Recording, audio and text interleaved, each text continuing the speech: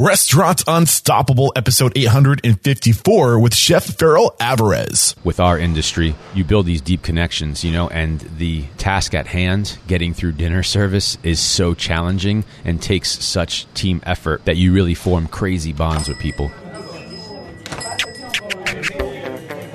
Are you ready for it factors, success stories, failures, and bombs of restaurant industry knowledge?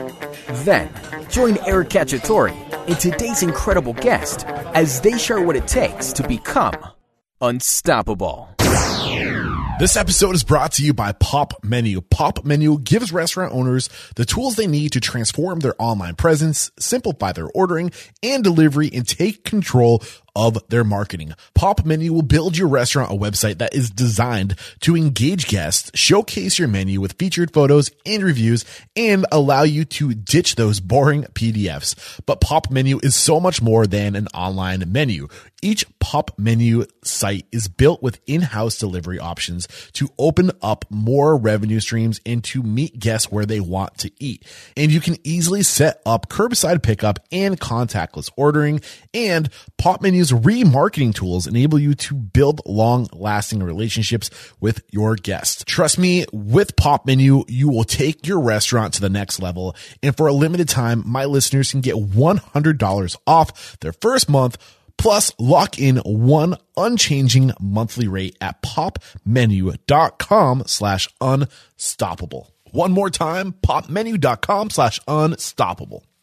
Today's episode is brought to you by Talk to the Manager. Nowadays, people don't want to speak face-to-face. They rather communicate via text message and keep it anonymous. Talk to the Manager allows guests to share feedback or ask questions in a way that makes them feel comfortable and is convenient to you. And I think the most valuable aspect of Talk to the Manager is that you give people an opportunity to vent before they go public and write a negative review. Sometimes people just want to be heard, and Talk to the Manager gives them that opportunity to be heard. Plus, you don't have to worry about your information being shared. Customers won't see your personal phone number, just the phone number that Talk to the Manager provides. Also, with Talk to the Manager, it's like having a secret shopper. People will tell you any issues they come across at your restaurants, whether you want to hear them or not, but they'll be brought to your attention and that will help you improve your business. Show your guests you care enough to listen with Talk to the Manager. Head to talktothemanager.com/unstoppable to sign up for your 60-day trial. Today's episode is brought to you by 7 Shifts. 7 Shifts is a modern labor management platform designed by restaurateurs for restaurateurs. And I have to say, I haven't come across a restaurateur using 7 Shifts that hasn't been completely satisfied. Trusted by over 500,000 restaurant professionals, 7 Shifts gives you the complete toolkit you need to easily manage your team's schedules, timesheets, communications, tasks, tips, and more, all in one place. And because you are Restaurant Unstoppable listeners, you get 3 months absolutely free. Get started at www.7shifts.com/unstoppable. That's the number 7, SHIFTS.com/unstoppable to get 3 months of industry leading labor management for free. What's going on, Unstoppables? We have a great show for you today. This is the last of my Tampa Bay interviews. And again, a special thanks going out to Peter Lazar for obviously for coming on the show, but also helping me connect with all these people in such short notice. And because of the nature of my trip out here, because it was so short notice, today's interview is a little shorter than I like. However, I'm super grateful that Chef Farrell made time for us. And man, what an awesome interview today was. Chef Farrell has so much energy and passion. It's so obvious. And we got into some stuff today. I don't want to give too much away now, but something that's come up a lot for me in the past, I think something I've been echoing for as far back as I can remember for at least a few years now is this idea. I've been asking all my guests, what's one thing that needs to transform in the industry? And, Chef Farrell mentioned something today. He echoed a sentiment that I've been sharing for a while. This idea that we need to educate the general public about the value of food. And I think we've been, really kind of hurting ourselves, competing against ourselves, price gouging each other, when it comes down to we should be charging exactly what it costs to run our businesses. It should be an equation. And I think this is something that we need to support each other with on how do you price out a menu? What are the costs of certain things? What's the cost of labor, and what should we be charging so we can run sustainable businesses, so we can give our employees the benefits and the lifestyle that everyone is entitled to. So interesting stuff. I think you really kind of reinforced one of those sentiments, this idea of how we need to transform the industry, and more on that in the episode. And just again, special thanks to Chef Farrell for coming on the show. And he said that anytime I'm back in Tampa, we can pick up the conversation, and I'm taking you up on that offer, Chef. I'd love to come back out there and continue this conversation, because I feel like we just scraped the surface on a lot of the stuff we discussed today. But with no further ado, here he is, Chef Farrell Alvarez. With excitement, allow me to introduce to you today's guest, chef, owner of Rooster and Till, Chef Farrell Alvarez. Chef, are you feeling unstoppable today? You know, I actually am feeling unstoppable today. It's Nice. a Saturday. It's a good Saturday. Restaurants sold out on reservations, so I'm ready to do this. Beautiful, man. I cannot wait to dive into your story, but let's get that motivational, inspirational ball rolling with a success quote or mantra. What do you got for us? You know, my mantra is also a hashtag I like to use a lot, even though hashtags are kind of dying, and it's constant progression. A constant progression. Two words. Kaizen. Constant progression. That's it. I love it. You know? So where did you learn that? Why is that the quote we chose for today? You know, I don't know how it got injected into my brain, but it's been about a solid 5 to 7 years that I've been kind of using that as a mantra, so to speak. I even have art in my office next door, you know, where somebody made me a big plaque that says constant progression. I've had people use it as well and tell me some really positive things off of it, which is kind of surprising to me and humbling. But I just think it's true. It's constant progression, right? Whether it's with my family, my wife, my relationship, communication within my relationships, my businesses, my employees. I'm always trying to maintain constant progression. I don't want to sit stagnant. So I think progress, pretty straightforward word, but what does the word progress mean to you? The word progress just means development in any level, right? Like, to me, it's just about thinking about something and bettering it on any level. It doesn't have to be monetarily based. Progress is me meeting you today and us doing this podcast together. I'm helping you, you're helping me, and we're learning more about each other. We're teaching some of the environment and our industry some things by our conversation. To me, that's progression. Yes. Progression in so many different ways. I love it, Chef. Thank you so much for getting into that. And I mean, where does it make sense to start sharing your story? Actually, because I am doing so many shotgun interviews while I'm out here, I'm kind of putting my trust in Peter Lazar, who knows this market really well. And we literally, like this time last week, I didn't know I was going to be in Tampa Bay. He's like, these are the people you need to talk to. I've been driving all over. I haven't had time to do the research I usually do. So I'm literally a blank slate on you. And let's get in the airplane. Let's zoom to 30,000 feet. Yeah. And just give me like the quick, without getting into detail, how you got into the industry and the stops you made along the way. And Yeah, of course. So the quick little, the short bio version, right, is I am now 43 years old. So if we rewind to when I was 15 years old, I was growing up as a little punk-ass kid, and my mom was working a couple jobs to hold it down for us. I wanted all these things like a beeper and car insurance. So Mom said, you got to get a job. You got to fend for yourself. I got a job as a dishwasher at a place that I knew nothing about. It was a catering company / deli. Alan Strayman was the owner, and I didn't know what this meant, but he was a graduate of the CIA in Hyde Park, New York. Long story short, from that, he believed in me, put me onto a culinary path. I worked full-time when I was 15 years old. I've never stopped working full-time. That was in Northern Kentucky, Cincinnati area. Okay. So I make it through high school, barely. And cooking honestly saved me through high school and kept me out of real trouble. Then we went to culinary school right after high school. I stayed in Cincinnati by myself, 18 years old, my first apartment. Mom took off back to Florida. I'm solo, and I'm figuring out life on my own, working full-time, school full-time, doing my rounds in Cincinnati in restaurants. Graduate culinary school. I'm 19 or 20 years old. I come back to Florida, to Tampa, to help Mom out, move in with her. I assume a job at Saddlebrook Resort at that time, three Diamond golf and tennis resort, very well known. So I did that for 4.5 years, worked my way up through the ranks and became sous chef tournant. After that, I moved to Mise en Place I stepped down to take a position there as a line cook for Marty Blitz. who's legend in Tampa. He's been around. They're celebrating actually their 35th anniversary in January. Back in the day when I'm 18, 17, and I'm reading magazines, back then it was Gourmet Magazine, and Food and Wine wasn't hitting as hard as it is today. Yeah. And Marty Blitz was everywhere. He was the only person in Tampa James Beard recognized, and, Marty's the man. Everybody in Tampa knows him, and even nationwide, he's great friends with Michael Mina and did all kinds of remarkable things. But so I gift of gab my way into a position with him as a sauté cook, paraphrasing my history there. I was there for 7.5 years. I started off as sauté cook. I worked my way up to sous chef and then created the very first position of chef de cuisine. I was pretty much running mise en place, which was, at that time, hands down the best restaurant in Tampa. Or some people would say that it still is. I met my best friend there as well, Ty Rodriguez, unbeknownst to me at that time. He took the position as GM, moving down from New York, and we were there for 7.5 years together and hit great highs with Marty and Marianne Blitz, the owners, still current owners. After that, we took a position at another local restaurant. They wanted to kind of redo what they were doing, so that was my first executive chef position. Ty came along with me as a package deal. We revamped the restaurant. We were there for 4.5 years. We left there, and then we started our own proprietorship, which is Rooster in the Till. That's 9 years ago. I've been in business for 8 of those years, and in those 8 years, we have also opened up 3 more restaurants, so I own 4 restaurants in total.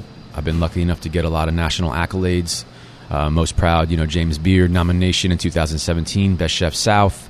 All the periodicals, Food and Wine, all those great things that are very nice and humbling. But more importantly, we just are great people doing great things with food here at Rooster in the Till and kicking ass. Beautiful, man. And now I get to. It's great to just literally roll into this interview with an open mind to hear what I'm about to dive into, and I could not be more excited to pull back the layers on this. I think I might have missed something between culinary school in Cincinnati and the golf resort. Saddlebrook Golf Resort. Yeah, that's so after high school, graduation of culinary school, I'm 19. That's probably like late 90s. I moved back down to Tampa, and I take a position at Saddlebrook Resort, which is a golf and tennis resort up in Zephyr Hills, about 45 minutes north of where we're sitting right now. And then you came to the golf. Is that the golf resort? Or is that different? Yeah, it's a golf resort. Golf resort. Sorry, I heard it wrong. My apologies. Okay, I think we're ready to start pulling back these layers. So, one thing that really stood out to me. Let's go back to this first role with Chef Allen when you were a dishwasher, graduate of CIA. Where were you? Was this? I'm assuming this is a job at this point, right? Truly was. Okay, so when did it become more than that? Honestly, when he started believing in me. And I was like, wow, this stranger is believing in me. And I was a kid doing knucklehead things, man. I was that typical chef story where, if I wouldn't have started cooking, I probably would be on a way different path than I am right now in my life. And it truly saved me, as did the early birth of my daughter. But we'll get to that later. So yeah, I take a job as a dishwasher. I answered an ad, show up, catering company / deli during the day. And I start washing dishes and then doing some light vegetable prep. And I came up in the old school. My father's from Colombia, my mother's family is from Italy, so old blue collar work ethic. We always had a lot of hard work to do as young kids for our chores on the weekends, and Mom kept a tight leash on us. So I had good work ethic. I just shut my mouth and I kept working. He believed in me and kept feeding me. You must know Chef Jeannie. Of course, yeah, Parola, yeah. Just came from talking to Chef Jeannie. Yeah, that's my girl. And we were literally just in tears talking about the power of a chef's ability to see something in somebody and to let them know that they have something. And that is the most single powerful thing you probably have as a chef or an owner or a restaurateur or whatever it is to recognize the strengths in others and to put them on a path, to let them know that they're good at something. Yeah, absolutely. Reflect a little bit deeper on what I'm saying. Yeah, I think it's we all want to be recognized. We all want to be loved. I think that's like human nature. I think with our industry, you build these deep connections, and the task at hand, getting through dinner service, is so challenging and takes such team effort that you really form crazy bonds with people. And now I'm in a position where, we have 57 employees. So I see people, we don't have much turnover, we're very fortunate for that. So I see people stick around and stay, and I see potential in people. And the human in me, the love in me just wants to, fertilize these people and help them grow. Yeah, let's be honest. Most of the people are in this industry because they got into this industry because they don't know where they're going. So they're here for now until they figure out where they're going. And even if putting them on a track means putting them on a track out of your industry or out of your restaurant, that's the right thing to do. And it's our job to recognize. And I think one of the skill, like one of the common skill sets in restaurateurs is the ability to see the strengths in others, right? And surrounding yourself with those strengths. And it cannot be overstated. If you see somebody who has it in your restaurant, God damn it, let them know. Yeah, because they won't know. They're not self-aware. They need to be told what they're good at. I think it's a sign of a good leader too. You know, you got to see those qualities in people, and you got to really help bring them out. You got to help them feel confident, help them get better with their self-confidence, and help them grow, whether it's with you or without you. I love it, man. So at what point, so you're working in this dishwasher, Chef Alan sees something in you, he believed in you, like you said, and he sets you on a path to culinary school. Where did you go to culinary school? I went to culinary school at Cincinnati Culinary Arts Academy. That was in downtown Cincinnati on Ezra Charles Boulevard next to Taft High School. I still remember it very clearly, obviously.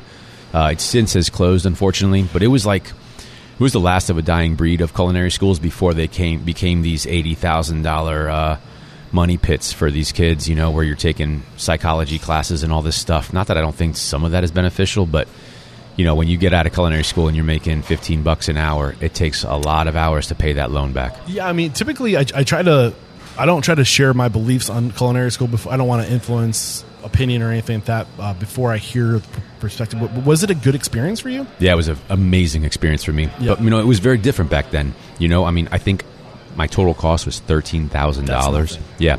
It was 2 years straight, no days off except for major holidays. You went Monday through Friday, basically like high school in terms of hours. You were there 8 o'clock until 2 o'clock. And that's what it was. I mean, and you had to test in. So I think there was like 60-something applicants. Only 28 of us made into the class, and I think only 16 of us graduated. Okay. Was there a key mentor? Did you have another? Yeah, Chef Michael O'Neill. Michael O'Neill, man. I'll never forget him. What did Michael teach you? Michael taught me everything, man. He taught me how to drink. He taught me how to use a knife. He taught me how to be a man in the kitchen. He taught us. It's that old school mentality. This is we're talking mid to late 90s, so it was very different than it is now, and society was different than it is now too. This was very much a drug and alcohol ridden industry heavily at that time. It was very much a rock and roll lifestyle. As appealing as it was also extremely detrimental. And this was the time where, you got pans thrown at you if you didn't do well. And, you would get smacked and burned and, people were drunk during work and stuff like that. And this is on a very high level of cooking too. This isn't like short order cooking crap. And that's just the way it was. I mean, everybody knows about Bourdain and his stories, and that is very true. Yeah. That was kind of the turmoil of the industry then, and I think we've come leaps and bounds since then. And obviously he taught you how to cook. That's what you were going to culinary school for, to learn how to cook. But you say he taught you how to be a man in the kitchen. That's the kind of shit that I'm after. Yeah. What does it mean to be a man in the kitchen? Paint that picture of what he taught you. When I say to be a man in the kitchen, I just mean to be an adult. Whether you're man, woman, or any gender. It's just how you conduct yourself. It's that level of respect with your fellow peers. It's accountability, responsibility. It's how you conduct yourself. It's coming in early and staying late. It's doing the right thing to always achieve constant progression. Yeah, values. He injected these values into you, these work ethic into 100%. You, right? And I think it's important. I don't think we do that. There's almost a lack of work ethic right now. And you can't blame the newest wave of professionals in general. The past 2 years, restaurants haven't even been an option for people to go to work at. Where do kids go to get jobs? They go to restaurants, right? And the past couple of years, it wasn't even an option. So you get people that during the beginning of the pandemic were like 16, right? That's when they would be getting their first jobs. Almost 2 years now has gone by, and they're almost like they're adults. They're 18, technically, legally, they're adults. Yeah, they haven't had the chance to cut their teeth. They haven't been exposed to the work ethic yet. That's a great point. So it's weird. Like these people are being thrown into adulthood, into the professional world, and they've never had a job, and it's not because of their own fault. What's going through your mind as I'm saying this? My daughter. Yeah, because she's going to be 17 in 2 weeks. and she's working right now for one of my restaurants about a mile away as we speak. But yeah, she started right when she turned 14. A month after she turned 14, she got a job here as a... Where are we right now? We are at Rooster in the Till. So she got a job here at Rooster in the Till as kind of like a backup hostess, if you will, / backup server assistant. It was way too focused for her at 14, so I moved her to a different restaurant that's more burgers and fried chicken and stuff like that. Younger kids working there, and that's doing good for her. But yeah, same thing. It's like that development process. I think it's really important to get a job and to learn the accountability that I'm not managing, right? Have like an outside person manage that for you and teach you those things, much like Alan did for me or Chef Mike did for me, as opposed to my mother. Of course, mom and dad are always, your key supporters and educators, but when you have people touch you, people touch you in life, and Alan and Michael were very much those people in my life. Yeah. And I think it's important to be aware of our influence. Like we said, we also give these kids a hard time because they don't have the work ethic, but guess what? Whose job is it to instill work ethic into the next generation? That's right. No, even with our employees, we preach that from a hierarchy level. It's like if they're not prepared for something or if they're not doing it right, then it's on us because we haven't given them the proper tools and or guidance on what we're asking of them. Yes, sir. Okay, so any other big lessons, key mentors, transformative moments for you during this time of coming up studying before we move on? Miss Graziani in school, man, she was my accountant teacher of all things. And she was the one that said to me, she goes, hey, I know you're into this culinary arts thing. And mind you, this is before Emerald. This is before Food Network, before anything was glamorized and before that whole side of our industry took place. This was, you had Kitchen Confidential at that time, and I think that's about it, So it wasn't as... My father's a retired physician, for example. He's old school Latin Colombian from South America. I told him at 16 I was going to be a chef. He was so pissed and hurt, and he looked at me and in his very deep, thick Spanish accent said, so you're going to be a greasy cook for the rest of your life? And, here we are 28, 29 years later, and I'm a relatively successful entrepreneur that owns 4 restaurants, and I'm opening up 2 more. And he could not be more proud of me. Tell me that did not give you a little chip on your shoulder. Yeah, for sure. And honestly, I almost gave it all up to pursue medicine by the pressure of my family when I was like 23 or 24, which I would have never succeeded at because I'm way too ADHD for academics of that level, and I never did well that way. And this is truly my calling. I'm good with my hands. I'm good with inspiring people, talking to people, and academics is just not for me. I think it's just huge though. Like these little things, like these little triggers in life. And I'm not saying I don't mean to make an assumption. I'm not saying this is true, but it seems like a lot of times the reason what gives people that edge to keep showing up, to prove somebody wrong. Absolutely. Right? To say like you don't think I can do it, or you don't believe. Not that he didn't think you could do it, but it's like you didn't have his respect for making that decision. Absolutely. Right? And am I crossing no, lines here? No, you're good, man. And you're not wrong. It's I'm very much like that too. If you want to see my best, tell me I can't do something. Yeah. And then come hella high water, I'm figuring it out. It's hard for me to not hear other people's stories and to reflect it onto myself. Yeah. I told you earlier when I was trying to say your name that I'm dyslexic and I say shit stupid all the time, right? I became a colorblind, dyslexic, ADHD commercial pilot. Nice. Because I didn't think my dad thought I could do it, right? And that's not to say my dad doesn't love me, but my dad also he's like, are you sure you want to be a commercial pilot? Like, think about like what you're trying to do, right? And I interpreted that as you don't think I can do it. And guess what? It was fucking hard, dude. Yep. It was hard for me to climb that because I wasn't leaning into my strengths. I was leaning into all my weaknesses to achieve a hard thing for anybody, right? But because he didn't think, I thought, I don't think this now, but I thought that he didn't think I could do it. I said, fuck you, watch me. Yep. And that's such a powerful thing. What's going through your mind as I say that? Just, reflecting on that same thing with my father. My mother was always super supportive. Like, she's like, oh yeah, you could do that. Oh yeah, you could do that. And she's still that way. She's still my biggest fan. Although my father is definitely tied for first place, and we have an amazing relationship. And he's very, very proud of who I've become. Yeah. But I was definitely the black sheep, and I definitely put him through some hard times. And, I was a rough kid growing up, and I had some rough times up until I was about 23, 24. And that's when my girlfriend quote unquote accidentally got pregnant. Yeah. So you were in Tampa when this happened. So at this point, 23, 24, when did you graduate at CIA, the Culinary Institute? Culinary, so I think that was like 99. 99. I literally went out that night and partied at this club called Annie's with our whole class of 14 kids, Yeah. And it was an old disco warehouse on Ohio River in downtown Cincinnati. And we partied until 4 in the morning. I went home, and my mom she had driven up for my graduation. And the next morning, I jumped in the car, still probably drunk at like 9, 10 in the morning, and we drove back to Tampa. Yeah. And I moved there. I moved back here the very next day. And that's when I pursued Saddlebrook Resort. So what was it about Saddlebrook that, you could have a job almost anywhere with a culinary degree, coming down to Florida? Why Saddlebrook? Well, again, this is going back, 21 years ago now. Yep. So Tampa wasn't the culinary scene that it is today. There wasn't that many options.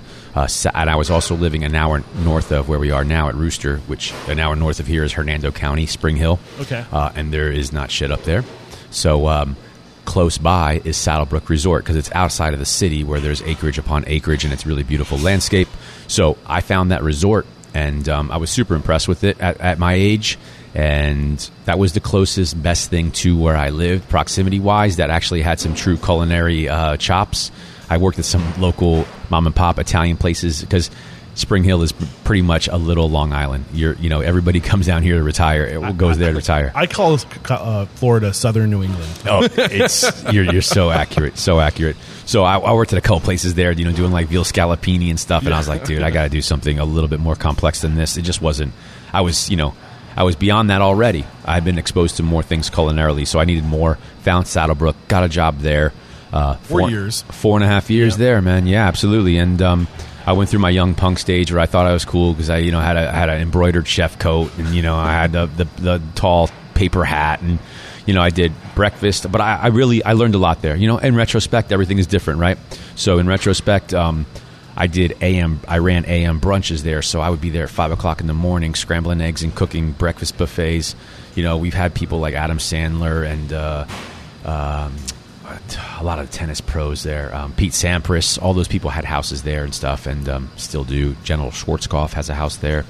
Wow. So high-end clientele. So I got to learn all that. I got to learn banquets. I got to learn overseeing 5 restaurants on the chef's days because I was sous chef tournant at one place. So I got exposed to flipping a restaurant for the first time and opening a steakhouse. This is before steakhouses were cool. So this was like very cool and new. So it was called the Little Club, and it was a pasta and typical bistro.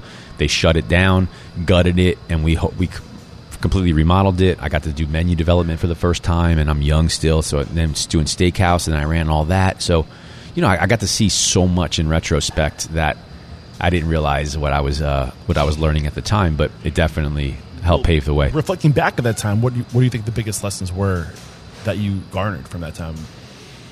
Organization, responsibility, accountability. I think the same things that I learn now still as an entrepreneur, but they're just on a different level, right? Like then I'm making $28,000 a year, and now my whole livelihood's on the line with personal guarantees on leases. So right. It's kind of one and the same, But that's what was going through my mind. Getting experience straight out of culinary school at a big operation like this, to be big like that, to run at that scale, at that level, you need a lot of systems, you need a lot of organization. Yeah. And it's a great crash course because you don't really get that stuff at culinary school. No.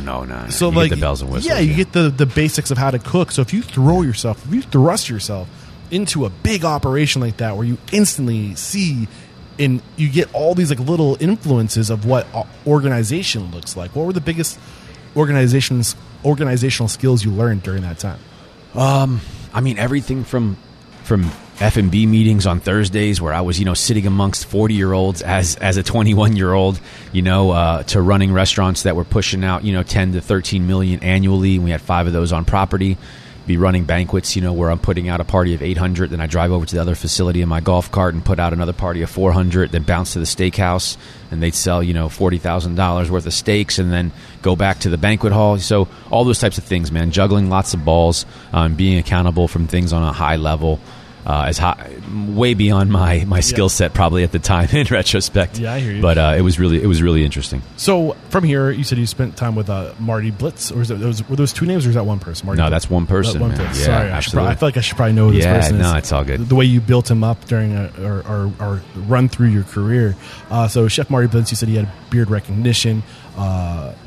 I wrote something down. I think I spelled a bunch of shit wrong, so I was trying to keep up with you. Yeah, no but you worries. spent 7.5 years here, right? Yeah. A big chunk of your early development was here. And I'm assuming, correct me if I'm wrong, this is probably where you developed the most as a chef. 100%. Marty was the most monumental mentor I had in my culinary career. I was there. I'm sorry. I realized what I wrote now. And it's kind of let funny. me hear it. I wrote down "Gift of Gab got you the role." And I was like, Yeah, what the it's hell true. is Gift- Well, what because, did I write? here's what it was, right? I'm at Saddlebrook. I'm there for 4.5 years now. I think I'm like hot shit, and I'm bored with my job. And I've always been one. I'm the one that always wants more, right? Yeah. Constant progression. So I literally pick up the phone in my office randomly during the workday, and I call Mise en Place. And I'm like, and Marty is like, Marty's like calling up Eric Rupert at that time to me. You know what I mean? Yeah. He was that of Tampa. He's the shit, you know? Yeah.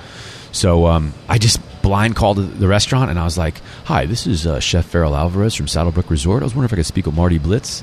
And the host is like, one moment, please. Let me see if he's available. And I'm like, holy shit. And then he picks up the phone. He's like, this Chef Marty. And I'm like, oh, fuck, now what?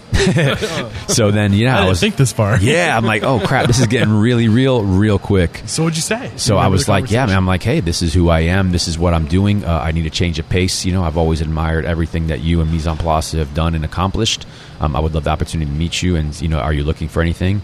He goes, yeah, why don't you come down today in a few hours and meet with me? I'm like, holy shit. So I get off my job and I drive there. I told him, I said, I'm sorry, I'm going to be coming up in my chef coat. And he's like, I don't care. Marty, if you knew Marty too, you'd understand how comical that is to him, because he doesn't care about any of those things. Yeah. So I show up, I interview with him, we hit it off, and he hires me as a sauté cook. So I went from, being what I thought was a hotshot sous chef at a resort to being a sauté cook, and I was so cool with that. I was just so happy to be in the independent restaurant circuit. I just wanted to do that and experience it.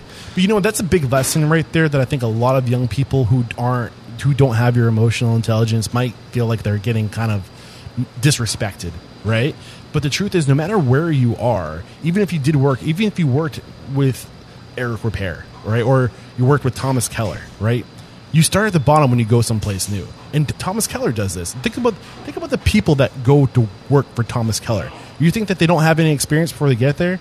Of course. They had incredible experience before getting there. But guess where they all start?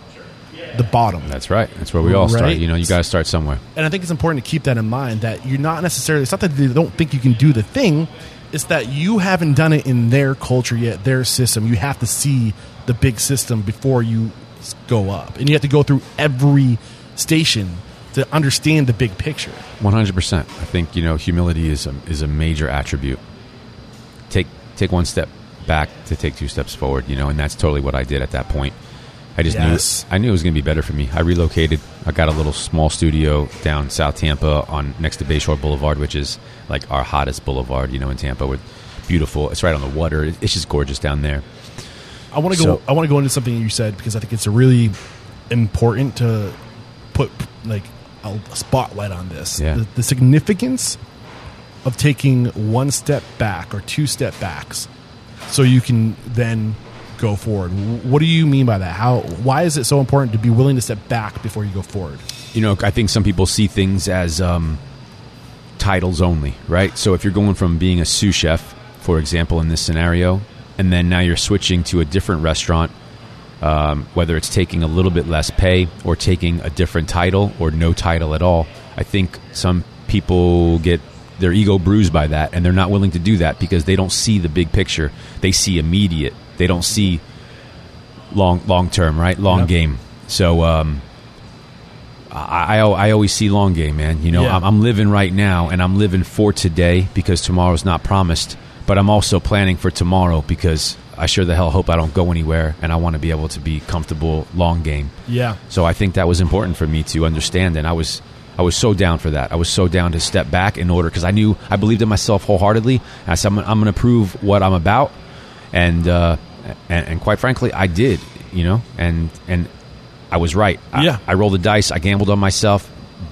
Investing in yourself is the best investment. My good friend Sean told me that, and it's true. I invested in myself, and Marty and I, we fell in love. I literally love that man. He's done so much for me. I had my first. We can go on about what they did for me as a human being in life, regardless of culinary. And it probably would make me cry because I went through some effed up stuff with them in my personal life, and they showed me nothing but love and support in so many ways. So, was that the resort that you?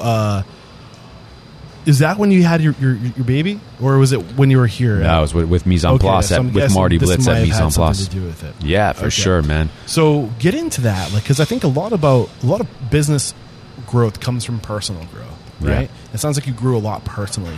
So paint that picture of who you were before the growth. Yeah, I was a young kid that thought he was really cool, that was working a lot, partying a lot, sleeping very little. How old were you? This is like 20 to 24 years old. A lot of 20 to 24-year-olds. Yep, yeah. 20 to 24. And I went hard. I grew up around a rough crowd, and I always worked. I always knew how to play the game. I could still, even today, I think one of my attributes is I could sit at a table. I've sat at tables. I sit at tables with people of a very immense net worths, and I sit with people that have nothing, and I can still go to the hood and hang with the boys, and I can still sit at a table and close a very big deal. And I love that about myself. I think it's a great attribute to have. I grew up in a rough environment, but I saw through the cracks, and I understood how to carry myself at the right times. So from 20 to 24, I played the game well, always busted my ass in the kitchen, but then also busted my ass harder in the clubs and in the bars and in the streets. So I literally was driving to work one day. I still remember, man. I was driving eastbound on Kennedy Boulevard. I had my sunroof open. I had the radio blaring, and I was just high off my own horse and going to Mise en Place for work. And my girlfriend called me, and she's crying, and she says, I said, "What's wrong?" And she's like, "I'm pregnant." And I was like, oh, shit, and she was my girlfriend. I wasn't planning on marrying in future. I didn't see that far, Yeah. So, clearly, we had the child, and at that point, my life really started to change, and quite frankly, it became significantly harder. I had a lot of issues with my daughter's mom. We had a lot of issues together, I should say, with each other, because I was definitely no angel. And Marion and Marty they were like my parents, and they still are. He's my big brother. It's my big brother, my big sister, because they're not old enough to be my parents, so no disrespect, Marianne. I know that one's going to piss you off. But yeah, I would bring my daughter to the restaurant, and they would watch her for hours in the office while I got stuff done, and I bought my first house, and they helped me buy my first house, whether it's with real estate agents or brokers and teaching me about fiscal responsibility. Then I went through a breakup, and I went through a bunch of legal battles trying to get custody. And it was a sloppy mess for probably 5 of my 7.5 years there. And they did nothing but stand by my side, give me space, give me mentorship. And this is all aside from culinary, right? This is I had to move an hour away to be closer to my daughter. They gave me a credit card with a $500 gas stipend per month. I then got awarded my parental rights every other weekend. And what do you do? As a chef, the weekend's the busiest time. They gave me every other weekend off for a couple years so I could figure my shit out. Unheard of things. And this is back then. Now people are like, oh yeah, work 4-day work weeks. I don't want you to be stressed out. And I do love all that about our industry now. And I also support that in my own restaurants, but back then it wasn't that shit, man. It was hardcore. Our industry's evolved a lot. Hell recently. Yeah, and rightfully so. Yeah, man. And I'm coming right off the heels of my conversation with Chef Jeannie. So and you're going to get this question, so it's a little bit of a teaser here. Yeah. But I asked all my guests to share 3 things to leave behind if they could leave 3 things behind for their legacy. What would those 3 things be? She said, love your family, love your restaurant family, and love yourself. And those words are echoing in my head right now, because love your restaurant family. And it's not, you can be the best effing cook in the world, but if you don't surround yourself with people and love them, they won't love you back. And you need to give that love, and you need to treat your restaurant people like your restaurant family. Yeah, absolutely. I mean, every time I get an accolade, an award, a Food and Wine magazine article, whatever I do, I always try to remember to thank them, because my success is a clear representation of my team. And I truly believe, humbly, that leadership teaches the team. However, the team supports leadership as well. So, I mean, we're sitting give and take, man. Absolutely, man. We're sitting in Rooster in the Till right now, and we're booked up tonight. We're sold out on reservations, and that's a typical weekend for us. And I will be at the movies watching King Richard tonight with my daughter and my wife, and going to dinner to take this evening off. And I never thought I would be in that position to be able to do that. I'm so fortunate to be able to step away for a Saturday evening and know that the team is not only handling it, but they're crushing it, and every day, every week, every month, every year, we get better and better. Things are improving as a restaurant group, and I think that's a direct representation of how hard and how great our team is. Yeah, so back to the original question, how did you grow the most while you're with, was it Marianne? I heard you say? Marianne and Marty. With Marianne and Marty, and you said, they helped you watch a kid, they helped you buy a house, they gave you legal support, they stood by you. What did receiving all this love and all the support, again, back to the original question, how did you transform? How are you a different person because of it? I think that it just taught me it taught me who I am. It taught me what was inside of me. I think that we're all programmed that way. It's just sometimes we're not clear on who we are. You got to find your own voice and find who you are as a person. I see my daughter going through that right now, turning 17. For me, the culinary side was my gift, and I handled that really well. I was a great line cook. I was a great sous chef. I was inventive, but I didn't know how to be a great person. Okay, so that was my follow-up question. You said that they helped you see what was inside of you. Yeah. What was inside of you that you didn't know up to this point? What did they help bring out? Somebody that was full of love and respect, somebody that had a lot of potential, a shit ton of passion and drive, that I'm all heart and I'm very little ego, and that I don't have to try to impress people for what they think I should be or what I feel they want me to be, but rather just be comfortable with who I am, embrace who I am, and then exploit that in a positive way to help others. So how did receiving love help you understand, I guess, what was it about that, that helped you understand that? I mean, you just dropped a lot on me. Yeah, I think, because I came from a place where I wanted to be a freaking rap video, I mean, I wanted all of these materialistic things, and I wanted all of this clout that was so artificial, and that was really my focus with my friends. That's what we did, and I had this talent, and it was almost like a byproduct of me being my ability to cook and create really well. So now I'm I'm 23. I had been cooking probably for 8 years at that time, which nowadays there's people 8 years of cooking and then they want to be a chef or a restaurant owner. So, at that time I'm still trying to figure it out. But more importantly, I was growing quicker as a young man than I was as a culinarian. And that's what I needed. I needed to better myself as a human being so that way I could really embrace my gift and exploit it for good. I have the saying that I echo often, and that is, behind every great restaurant is a great person. You will never be a great restaurateur until you know how to be a great person. I couldn't agree more, man. Our success, and I say ours is because I have two partners, Sean Nugent and Ty Rodriguez. Ty Rodriguez is my longest term partner for about 20 years now. We met at Mise en Place, and we haven't been apart since in business. And it's true. The two of us, the reason why we're so successful, in my opinion, is not because we are God's greatest gift to food and beverage, although I really do stand behind what we do and how we create it. It's very unique to us, but it's because we really care about people. I think we're really good-hearted human beings, and we create a culture that is honest, that is accepting, and that it never wavers. Yeah. And I think that it's a safe haven for a lot of people. Life is relative, man. And what Chef Marty and what was I don't know why I'm struggling to remember her. Marie, what's that? Marianne. Marianne. Sorry, Marianne, if you're listening to this. Well, Marianne, life is relative, right? And what they did is they help you see, they set the new standard for what love can be. And once you get it, once you receive it, you know it's there, you know it's possible. That's the new expectation. That's the new standard for yourself, right? Yeah, absolutely. And we talked a lot about how you grow as a man and how they help you realize your true identity, right? They brought that out of you. But what did you learn about the game of business?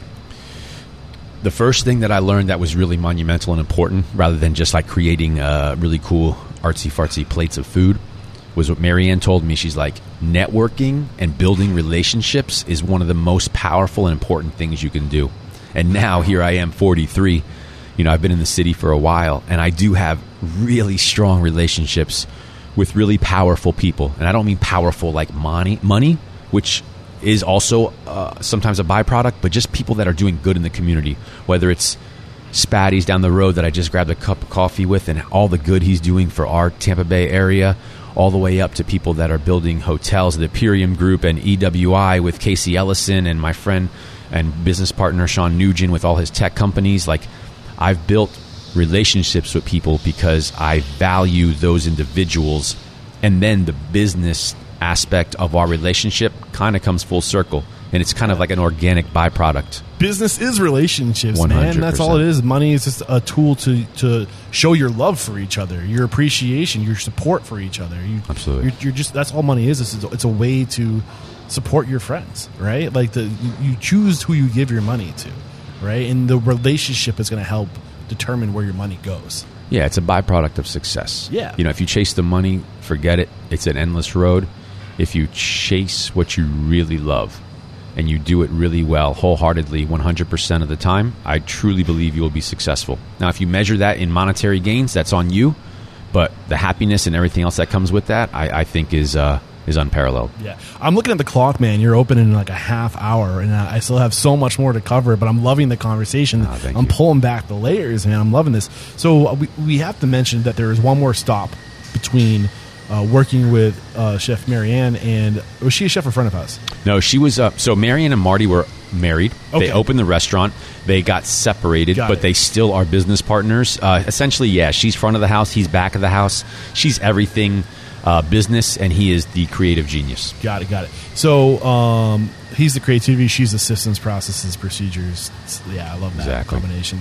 So, okay. This is where you meet with Tyrod, like you mentioned. You guys you move together. He's the GM. You're the executive chef. You're a team package. Was it bittersweet moving away from these mentors? Yeah, definitely. It was one of the hardest business decisions. At that time, it was by far the hardest business decision I had ever made in my career. It's definitely top 5. But it was time, to stay anywhere for 7.5 years in this industry as an employee for someone else is somewhat unheard of nowadays. Yeah. Were they planning on opening another restaurant? They had a couple restaurants, and we did great things, man. I helped them open up a restaurant in the Museum of Art here, and we did a pitch for that, and I was involved in all of that. And we had a multi-million-dollar catering company as well, and the restaurant it still is banging. It's such a powerful force in Tampa. When you say mise en place, anybody knows anything about restaurants in Tampa Bay, mise en place is by far a staple, maybe only second to Burns. They are on my list officially now, and I'm embarrassed I didn't know about them, honestly. So you and Tyrod, you go, you do the Chef GM partnership, you go to work. How long were you at this location? What was this location? The location is called Cafe Dufresne. It's on Harbor Island.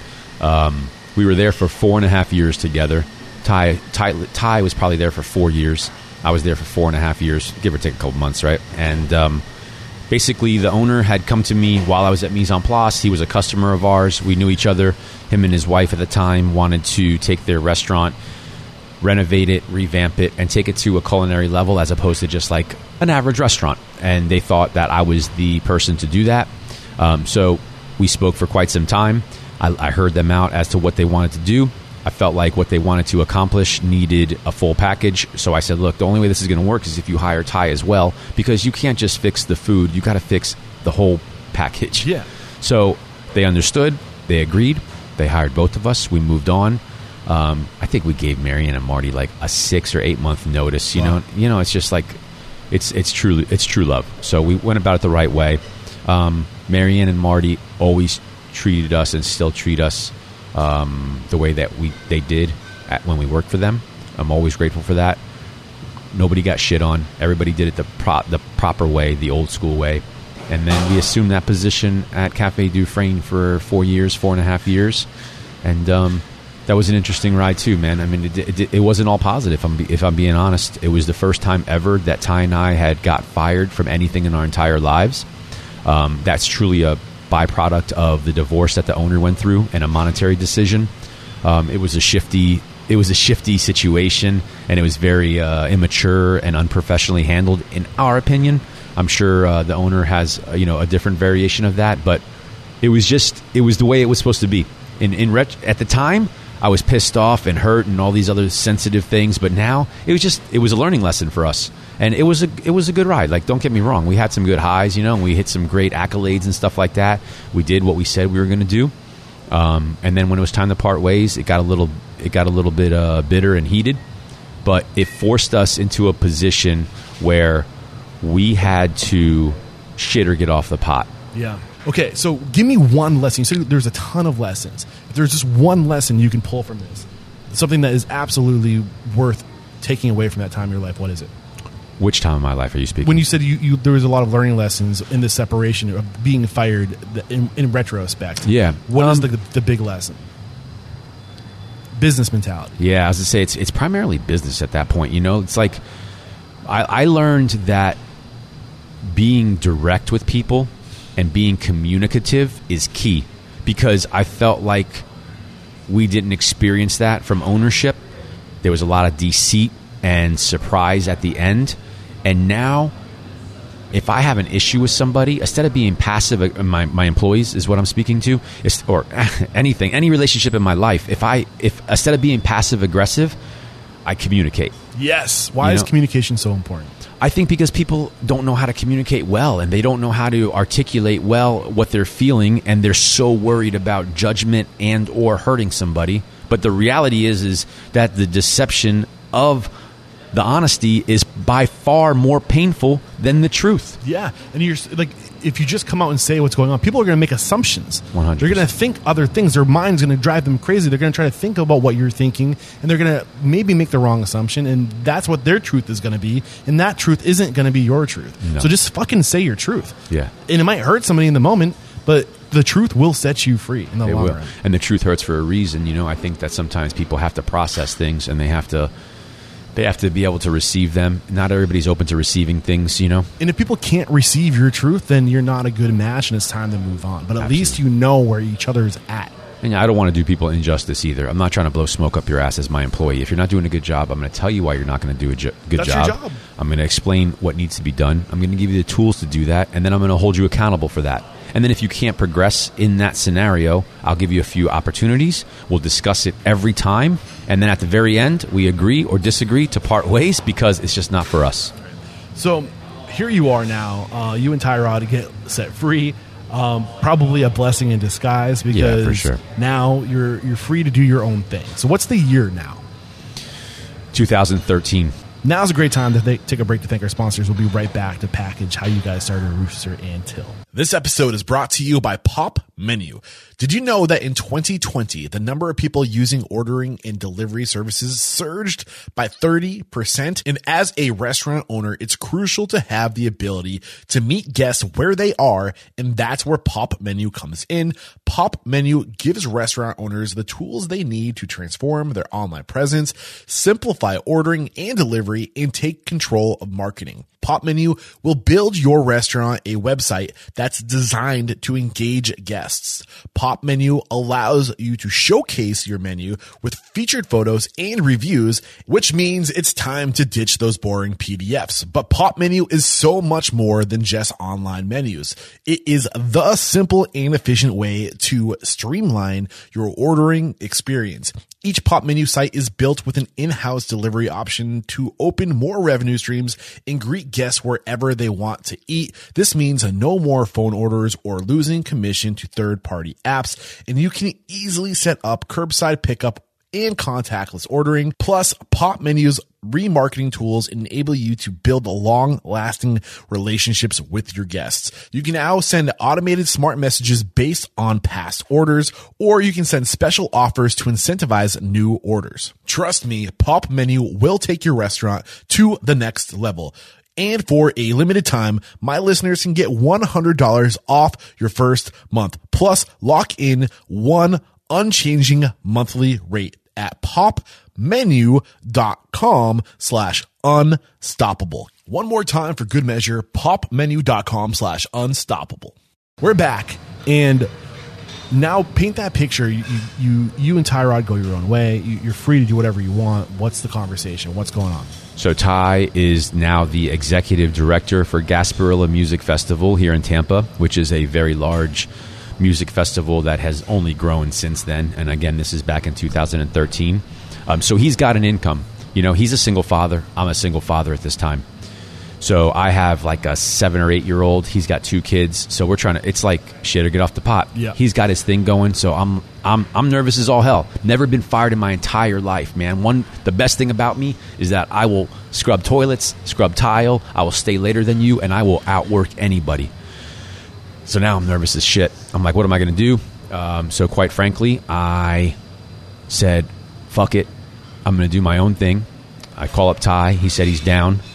I call up my chef, Brian Lampy, who was with me at Mise en Place and then came with me to Cafe Dufresne and is now the executive chef of Rooster Natil. He's over there prepping, as you can see. He's been with us for 15 years and never stopped. As his wife is as well. She's been with us probably about 10 years, and we met her at Cafe Dufresne. That's where they met, and they got married there from meeting there, you know? So love story in the making. Yeah. My wife as well. That's where I met her. So positives out of that relationship. More positives, I should say, because there was a lot of positives. But nonetheless, so I'm like, okay, I'm going to find the cheapest white box I can. I'm going to see if I can beg, borrow, and not steal money from people. And I got $40,000 on 4 promissory notes from friends and or family, $10,000 each, and I told them I would give them 3% accrued every year, pay them back in 3 years. Called up my 5th friend. He was the president of a local bank, and he said, I will give you 20 grand, and I want equity. And I said, cool. What does that mean? So then I started getting my business knowledge together, and I'm like, oh shit, okay.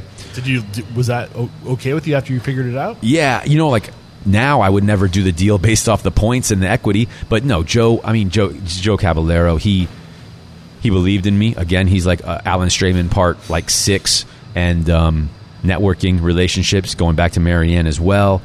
Joe gave me the blessing of that opportunity, and I took it. We lied our way as to what we were going to do with the original Rooster. It was only half of the size of what you see now. So right now we got about 2,200 square feet. It was only 1,100 square feet. I had 32 seats only, and it was very small. So here I am, $60,000. I got my chef friend Brian with me. Ty's working full time at GMF, but he's down to transition if it can support him. But you know, you can't feed so many families off of one small restaurant, so I'm trying to figure it out.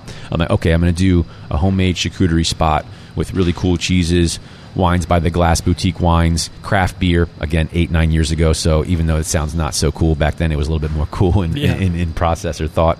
And I don't know how, but I fucking did it, man. You know, we did it. I was not alone by far, but I found one contractor who was like a green builder, and he lives locally here, and he's like, sure, I'll help you figure this out. And we got free fencing that we found around the area. We took it apart for 2 weeks, literally sitting here on buckets in the space that we're standing in now, and we built a wood reclaim wall. I got on Etsy and I found these lights, and we hung lights in the ceiling ourselves. I found a local carpenter and said, hey, I got $8,000. Can you make me a 26-foot long bar and this and that? He did it.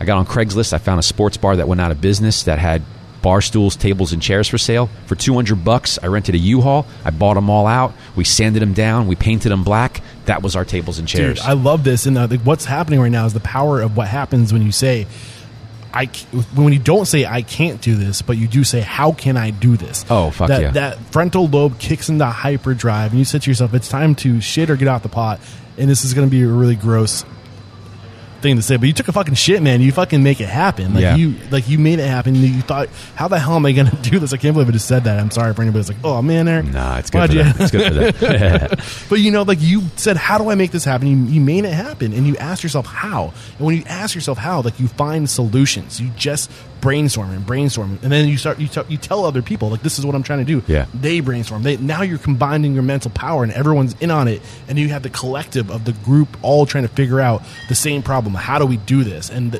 you'll fucking figure it out, man. You're gonna figure it out. We didn't have a choice, right? I mean, it was either that or go on unemployment. Actually, I was on unemployment for a little bit, and I never experienced anything like that, man. And I think the fear of it pushed me and created a lot of drive, and then me being so naive to opening up a business and what it really took was beneficial at that time, because if I really realized the full scope or the risk, I probably wouldn't have done it, because I would have been scared shitless. Yeah. And you can't even do nowadays you can't even do what we did then, because the city was on a bubble of learning about opening restaurants. It was nowhere near to the capacity of what it is now in terms of population of restaurants. So I had no hood system. I lied about my menu to get opened by the state. I said I was just going to do sliced charcuteries. I wasn't baking anything. I didn't need a grease hood. I didn't even have enough air conditioning.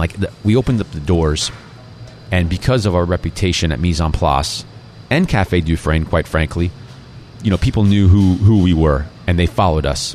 So we opened up the doors, and we were on 3-hour waits right off the jump. Yeah. And we couldn't keep up, and it was the best, most exhilarating thing ever. I didn't take a single day off, no bullshit, for 7 months. 7 months straight, I didn't take a single day off. In some capacity, I was in this restaurant doing everything with 3 cooks. Miles Gallagher, who's now our director of operations, he was at a local restaurant. He was a buddy of mine. He wanted to come on board as manager, so he came on board as manager. Leah Lampy, Brian's wife, was a server, and we just figured it the fuck out, man. So this is 2014, you said? 13, yeah. December 16th, 2013 was our first day of service. Yep. Okay, now, what you did in the very beginning for me, you kind of got aerial, you went big picture. Do the same thing, so you have 3 more restaurants. Yeah. So 2013, when did you blow up the wall? 2013, we open up gangbusters, 4 months. We're stacking capital. We're sitting on a little bit of cash.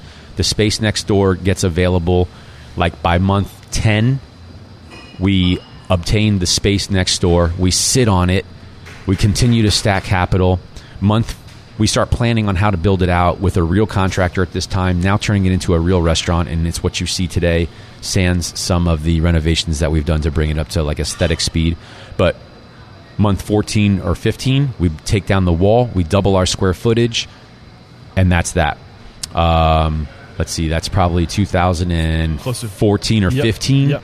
And then a couple years later, we opened up Nebraska Mini Mart, which is an 1.5 acres of property about a mile away here in South Seminole Heights, And we got outdoor shuffleboard, outdoor bocce ball. We got music. We got outdoor local vendor markets. And at that time, we had a very global street food menu. And then we opened up a taqueria in Sparkman's Wharf in Channelside District of Tampa called Gallito Taqueria. Gallito meaning little rooster in Spanish. And then, how many years later was that? 2019, you said? Let's see. We've had Gallito for probably 3 years now. Okay, so 2018. Yeah, roughly. And then you have one more restaurant that you've opened. Yeah, and then we opened up a second location of Gallito Taqueria in Lakeland at the Joinery, which is a food hall, a modern food hall with craft beer as well, and a full bar. So they approached us to do a location there, so we did a location there as well. All right, beautiful. Thank you for painting that picture. Yeah, of course, and oh man, so much to cover, such a little time. Yeah, we're gonna do part 2. This is just part 1, right? No, yeah. Well, I would love to come back, man. And yeah, absolutely. If you were to give me that opportunity, I'm coming back to Tampa. There's no questioning. So, one thing that I love about the early on that I think sets you up for success is a lot of restaurants. They either go too big and they're undercapitalized and they can't make ends meet, or they go too small and they can't they get Generate enough bottlenecked. income. Yeah, they get bottlenecked. But they could be making way more money.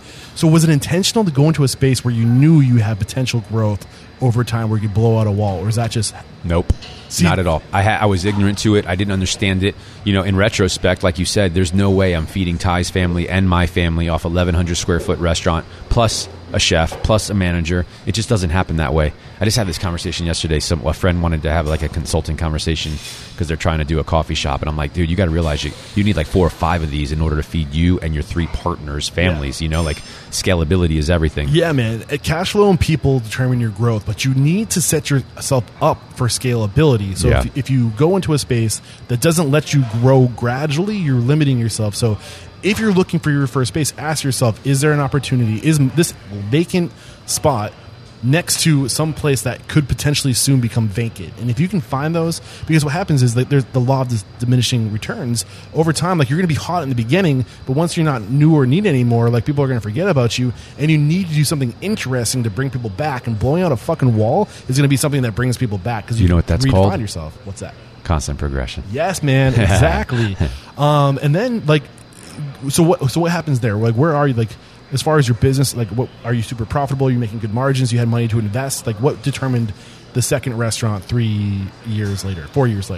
Yeah, I was having lunch with Sean right next to it, and the property was vacant. We got done with lunch, and I'm like, hey, man, I want to show you this place right around the corner. And there was a chain link fence surrounding the 1.5 acres, and it's an old double-sided drive-through farm store at the time. And I was like, dude, we could do something like this. And I'm like spitting the idea, and he's like, damn, bro, that sounds cool as shit.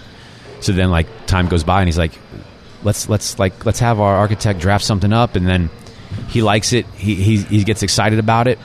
Next thing you know, we pull the trigger. Yeah. I'm going to let you determine the rest of our conversation, because you know yourself, you know your story better than I do. What's one thing that we have to discuss that the people on the other end of this who are looking to learn from you, looking to get motivation, inspiration, knowledge, what's the one thing that you know that will help whoever's on the other side of this? Oh, man. God. There's not enough time to answer that, right? Because I could just ramble about shit. But I think, honestly, it goes back to the successful thing. I think it's not hard to be successful in this world. What's hard is to hold yourself accountable and to honestly give your all to whatever your craft is, 100%. I think that many people give 60%, but on Instagram they want all the riches. They don't realize that you have to be relentless. Whether it's with personal growth, I think it's a combination. Like, you got to constantly read and educate yourself. Continuing education is key. You have to be a great human being. You have to think beyond yourself. You have to think about your people. You have to be relentless. Like, if you want to wake up at 9 o'clock, work, be home by 5, you're going to get those results. And there's nothing wrong with that. But if you want to achieve great things, then you have to give great effort. And it's not hard in terms... the only thing that's hard about it is the application. Yeah. Because not everybody's willing to do it. Sacrifice. That's for great it, success, man. you need great sacrifice. And it's not forever. It's a short period of time that you sacrifice more than anybody else, and that sacrifice will let you get access, more privilege to more than anybody else, right? Agreed. But it's most people just don't get there because they aren't willing to put the time in, and they quit before it gets exponential enough for it to be worth your time. Yeah, for sure. Yeah. I mean, like my days start at 6:30, 7 o'clock in the morning, and they typically end anywhere from 9:30 to 11:30. And then sometimes I have to go home and I have to do menu writing, or I have to do some things outside of the box. I got to look through contracts and stuff. So it kind of never ends, but I love it. I don't think of it. It's not painful to me. It's truly what I love. So when you find something that you really love and you go all in, the results are as such. Yeah, man. So the mission statement of Restaurant Unstoppable is to inspire, empower, transform the industry. We've already talked about how you've transformed personally. You're much more in tune with what matters to you. People, love, that sort of thing. No ego. So I don't think I need to resurface that. I just did. But one of the questions I really want to focus on going forward to get after this idea of transformation is transforming the industry, because I think there's a lot broken with our industry, and you've seen a lot of progress in the recent years. You touched on one of those things. We're much more aware of work-life balance now, and like it's almost necessary if you're going to attract onto yourself, because they'll get it other places if you're not going to give it to them, right? Yep. What else needs to change about our industry? What's broken with our industry right now? What needs to change? The consumer and the way they value food and beverage and restaurant dining. What do you mean by that? Somebody will go out, somebody that makes $40,000 a year will go and buy a pair of Gucci shoes because they really want those Gucci shoes. They really want to take a picture of the shoes on their feet so they can tag it. 100%, right? And then they come here and they'll have a dinner and then they'll be like, wow, that was $100 a person. Well, yeah, like there's no commodity ingredients. There's service to the nines, the china, the labor. We start here at 8 o'clock in the morning for a 4-hour dinner service that begins at 5 o'clock, and we're open 4 days a week. The focus is real. And you get what you pay for. I think with the whole McDonald's 69-cent cheeseburger bullshit, could you imagine making a cheeseburger? Go to the grocery store and make me a cheeseburger for 69 cents. You can't. Yeah. You literally can't. You can, but it's going to be processed shit that's going to give you cancer. It's going to be science, and that's what that is, But that's what perceived value is now, right? So I think that needs to change. I think that people need to go back to the old school mentality, and quite frankly, we need to be charging what it really costs. So everybody, I believe, for a long time was like, oh, you're selling it for $21.99? I'm going to sell it for $20.99. And all we're doing is fucking each other and the industry. When you have to have core costs. It has to be costed out. Like there's true food costs in order to run a viable business. And the reason why people bitch about this game being a pennies game is because they're not charging enough, because they're worried about getting patronized, quite frankly. And you have to be able to pay people what they're worth. You can't pay dishwashers shit money anymore and cooks shit money anymore and expect them to work all these hours with no benefits. Like I always say to our team in our team meetings, like, we want to be the Google of the industry. We offer 4-day work weeks here. They work full-time in 4 days. They're off Sunday, Monday, and Tuesday. There's opportunities to earn more money at our other locations or with special events that we do here. There's opportunities to go stage with other restaurants and bakeries that are our friends to do continuing education off property. We have 1 week of staff vacation. They have 6-month performance evaluations in which their performance dictates their annual raise or their 6-month raise, biannual raise. We do annual parties with the whole entire company for team camaraderie things. Pre-pandemic, we did them every 6 months, and we would do like outdoor ropes courses and then do like a pig roast with a little bit of a bar afterwards. Everything doesn't have to be alcohol focused. Like health and wellness is important. We don't party the way we used to anymore, myself included. So I think by leadership, by default, all my staff knows that like chef doesn't eat staff meal when it's fried chicken because he tries to eat healthy. And there's nothing wrong with eating fried chicken. I fucking love fried chicken. Yeah, who doesn't? But like all in moderation, right? Yeah. And like that's like the ethos in life. I think like finding the balance. Also, the fact that like this is like an endless game. Like, oh, if you work for the hospitality industry, there's no future. Bullshit. Like we need to teach them what a Roth IRA is, when to start investing in that in their 20s, how to think about EFTs and doing financial things, acquiring real estate, paying them well so they can do this. And in order to pay them well, we have to charge the consumer properly, not gouge them, but just charge properly. And then you see some bullshit like Salt Bay where they're charging $850 a steak for the same steak that is really $32. And it's like so Instagram guy. Yeah, it's so freaking lopsided. Dude, I deleted Instagram off my phone except for when I'm on the road because I have to capture things. And when I get home, I delete that shit because it's fucking up society. There's a kid nearby. It's okay. It's fucking up society, man. Yeah. It's real bad, and I think we're all looking at false realities and comparing ourselves to that, which is why. This is like such a little part of what you just shared with us, but I swear to God, man, you were just in the room with me with Chef Jeannie, because we were literally just talking about this, and I just made the same exact argument you did, where we're like, we don't value food. We have a false conception of what the value of food is, but we did it. The restaurant industry did it. We told people that this is the value of food because we cut corners. We made it about value more for less. But real food costs real money. Absolutely. But we are kind of responsible for it. I think now we need to kind of, actually, let me ask you, what do we need to do to what needs to happen for us to convince the consumer that things are different now going forward? What has to happen? I think it's a little bit of an education process, that's kind of hard to convey. I think social media can help in that regard, which is a upside for social. I think that it's important to understand that we need to teach them how much things should cost, why it costs that way, and then start to understand value and get rid of the 69-cent cheeseburger bullshit. Fast food is always going to exist. Yeah. You're not getting rid of Mickey D's, and nobody, quite frankly, wants to get rid of Mickey D's. But just understand why it is that way. Yeah. And I think exactly what we're doing right now is what needs to happen as far as we need to start sharing information and start empowering each other to show them how you can be profitable, doing it the right way, and giving people the tools to be successful. Absolutely. But we have to stop competing against each other, competing on price, and sharing and withholding information. We need to lean on each other if we're going to see lasting change. We have to take a break to thank our sponsors. We're going to be right back to do a speed round. Today's episode is brought to you by Talk to the Manager. Look, nowadays people rather send you a text message than speak to you directly face to face. That's just the way people choose to communicate, and there's not much we can do about it.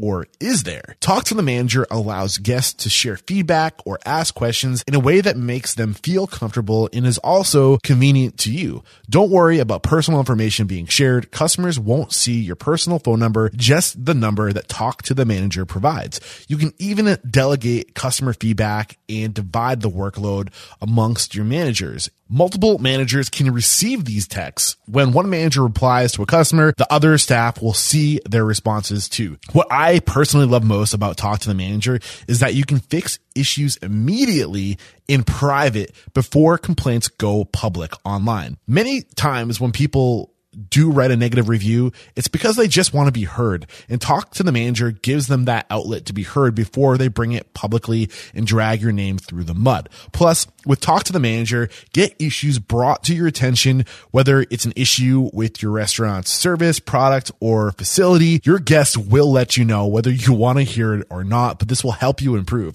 Using Talk to the Manager is so intuitive that no tech knowledge is required.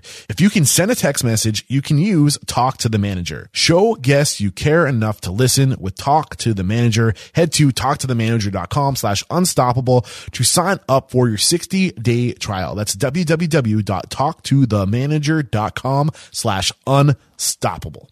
Today's episode is brought to you by 7 Shifts. 7 Shifts is a modern labor management platform designed by restaurateurs for restaurateurs, and effective labor management is more important than ever to ensure profitability and restaurant success. Especially with this labor shortage, you need to rely and trust technology more than ever before, and dialing in your labor management is one of the most positive, dramatic impacts you can make on your business's bottom line. And when it comes to labor management, 7 Shifts is one of the most, if not the most, organically recommended labor management platforms on the show.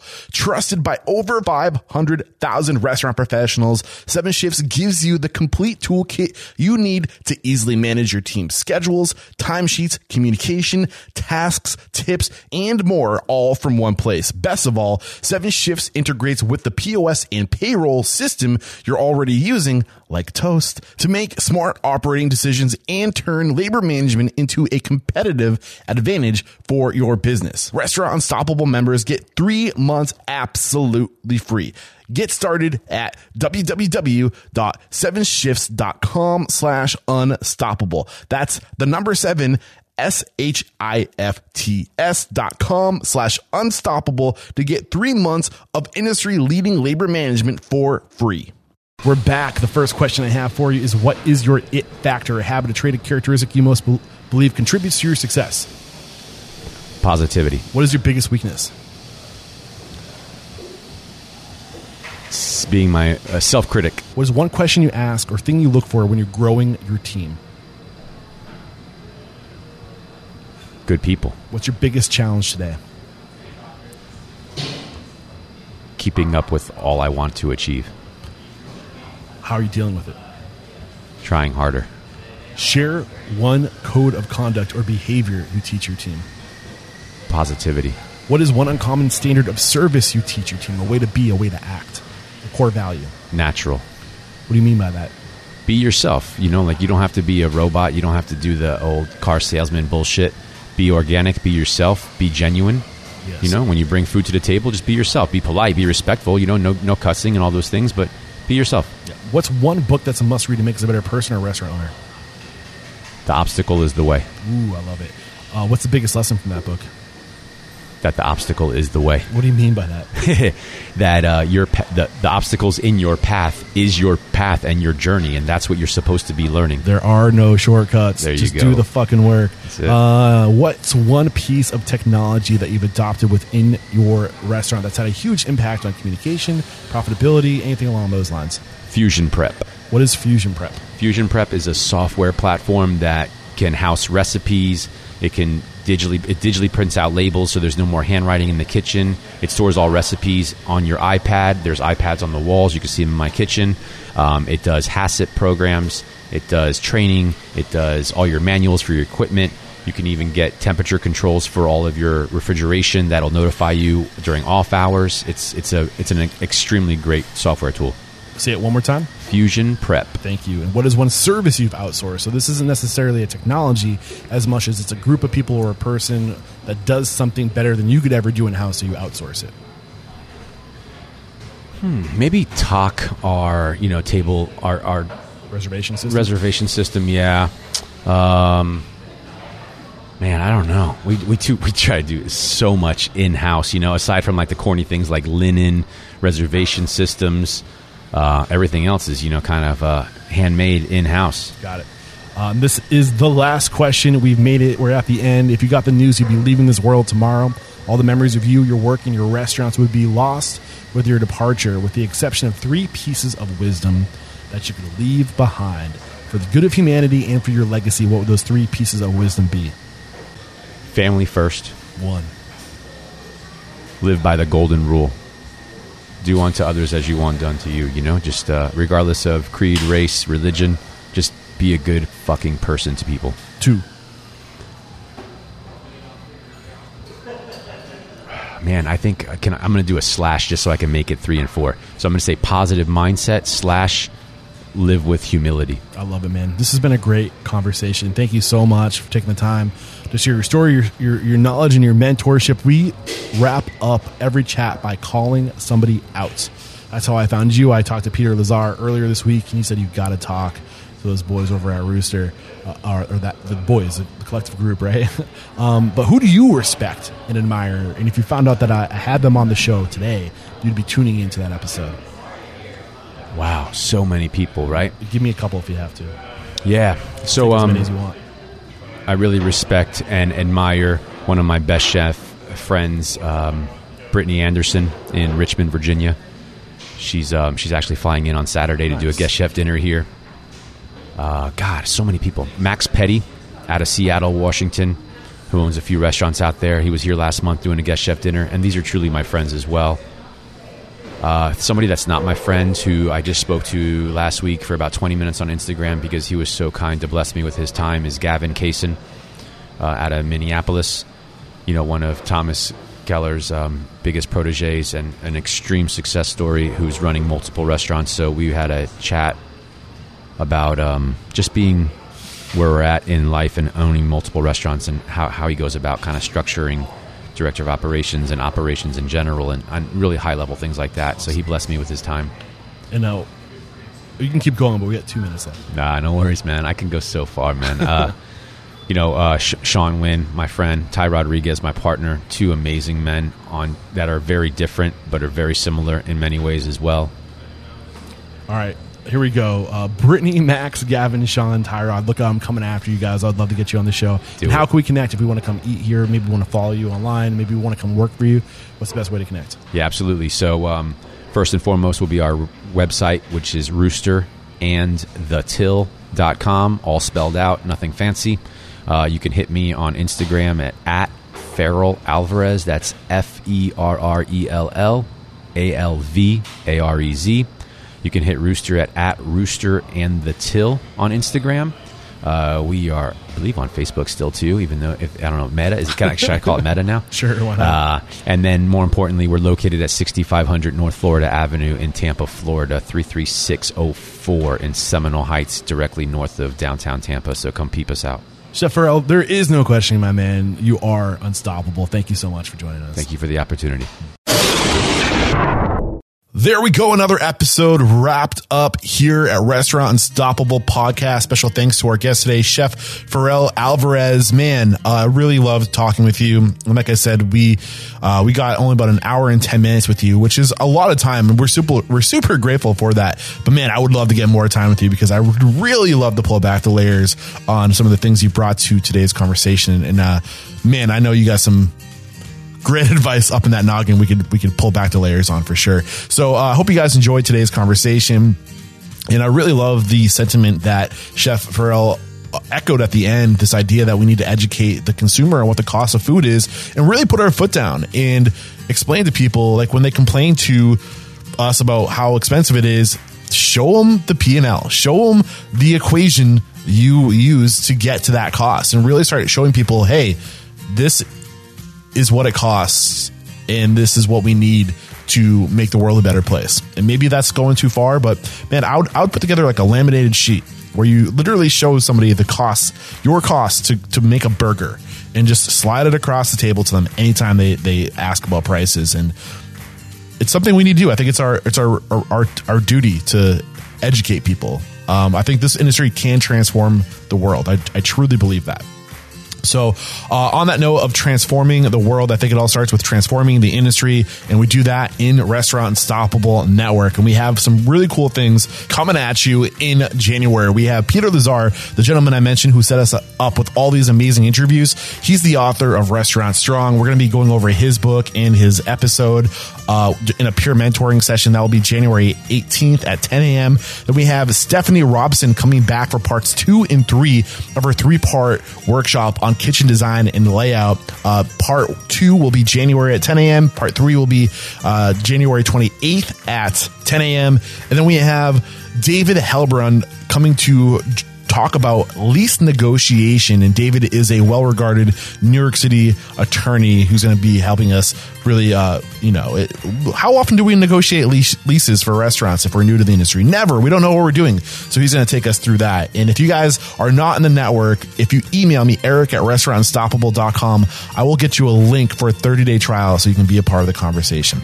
All right, that's it for this week. Until next time, peace out.